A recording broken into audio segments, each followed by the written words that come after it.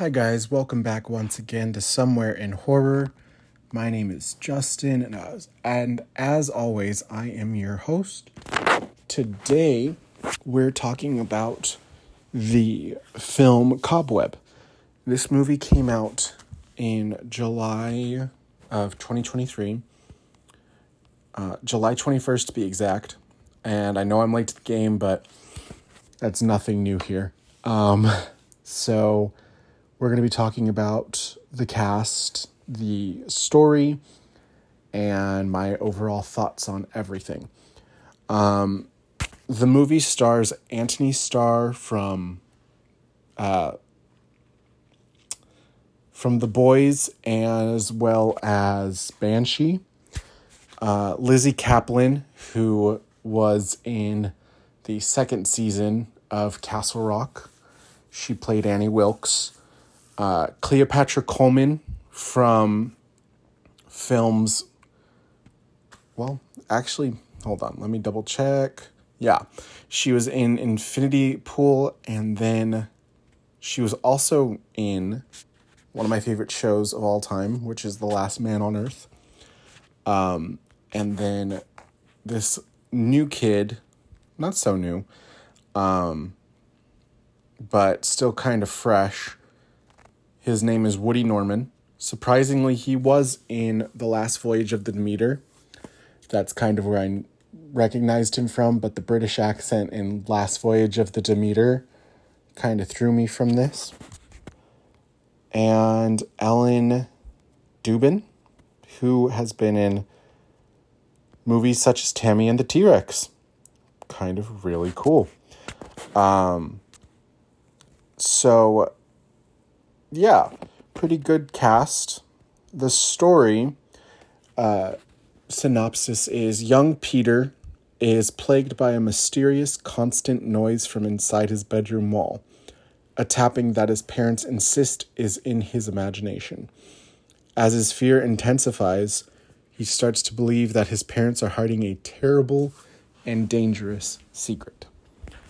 Coming into this movie, the trailers kind of do show a lot of the parents. I believe there was one scene of the girl's voice, but in this film, the child, played by Woody, is named Peter. The parents are Mark and Carol, and Cleopatra Coleman plays Miss Divine, which is his teacher. He is a young kid going to school. He's very isolated. A good basic comparison to a different film character or story character is Owen from Let the Right One In, or Oscar from Let the Right One In. Owen is from Let Me In.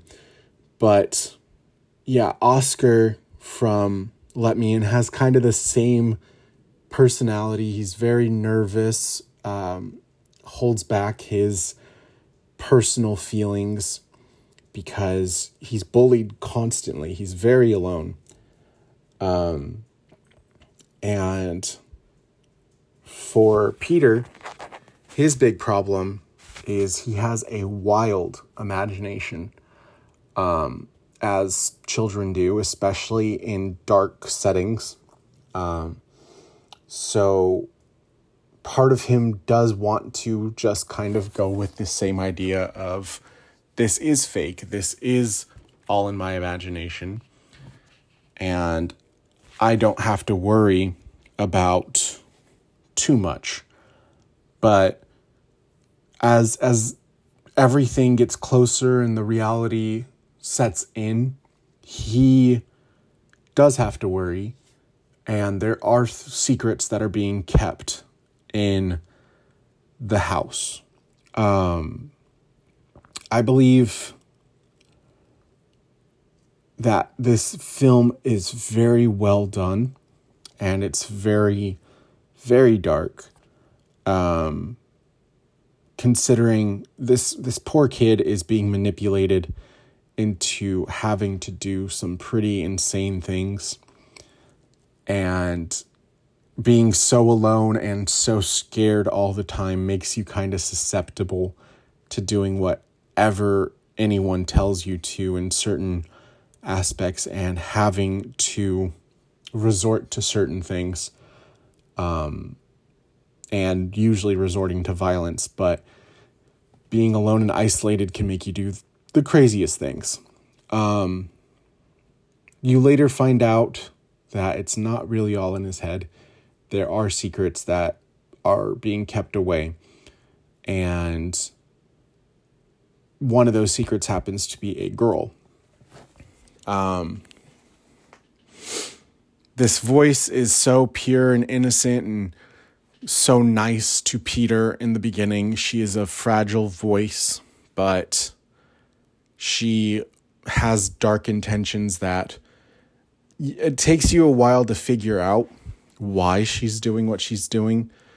But when it's kind of given away, it is like, oh shit, this happened.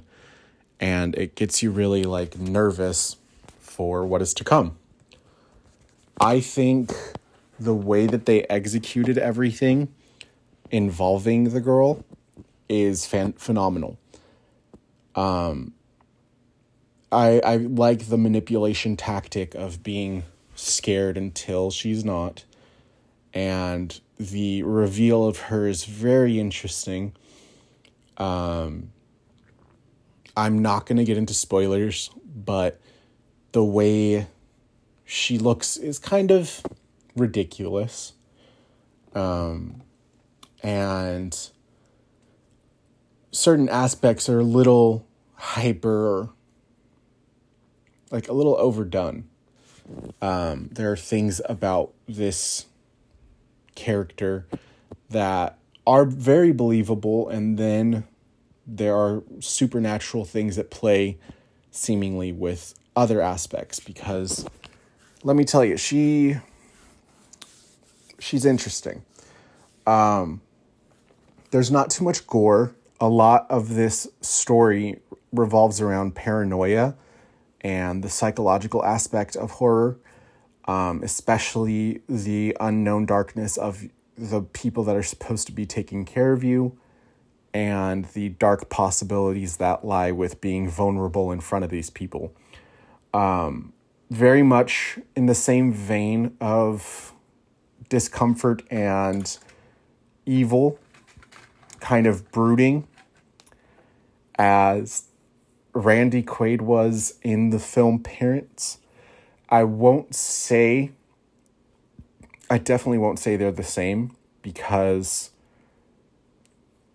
the intentions turned out to be true in one case, whereas the film leans a different way in this case. That's all I'm going to say on that aspect. But it's a great film, and it's definitely worth the watch if you have the time. It's an hour and a half. And it uses its time very wisely. I think it's sometimes rushed in certain aspects. But overall, I think this is one of those films you can get behind and you can watch and have a great time, especially if you go in blind. You're going to enjoy this film. If you're not going in blind, you're still going to love this film, but you might find it a little campier than originally. But the only aspects I didn't like were the limited screen time of our main true villain. And I didn't like the abrupt end. Because it had really good pacing up until that point, and then it just kind of wanted to end. As a film, it's kind of tacky, and it's kind of not great. Especially, I'm not saying it's one of those films that's probably going to get a franchise out of it, but the idea was so solid that it could have had different stories or different spin-offs, but because of the rushing of this story, which is totally a shame, there's no possibility of that. Still, I will say this film gets a solid 4.75, not 4.5, and not just plain old 4. 4.75 out of 5 stars from me. I loved this movie.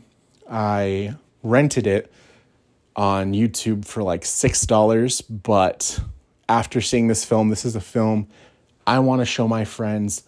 I want to show anyone that wants to listen to me recommend any horror novels or books or films, which it's a film, not any of those.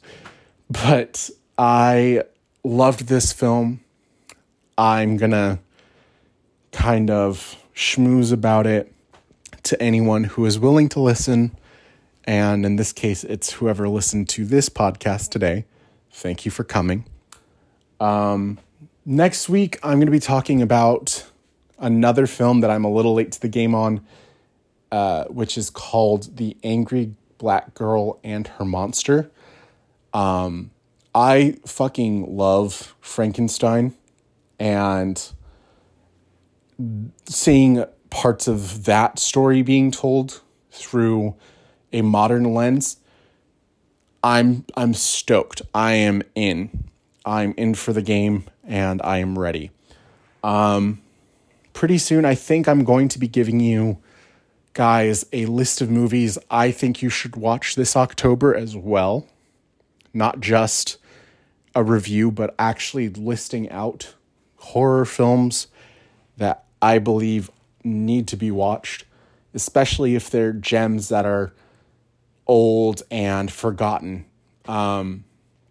So keep an eye out for that. Those are going to be my October viewings, and I think they should be part of yours too. Yeah, thanks for coming and listening to me rant. And as always, I love you guys. Thank you for listening, and I hope to talk to you guys all again very soon. Bye.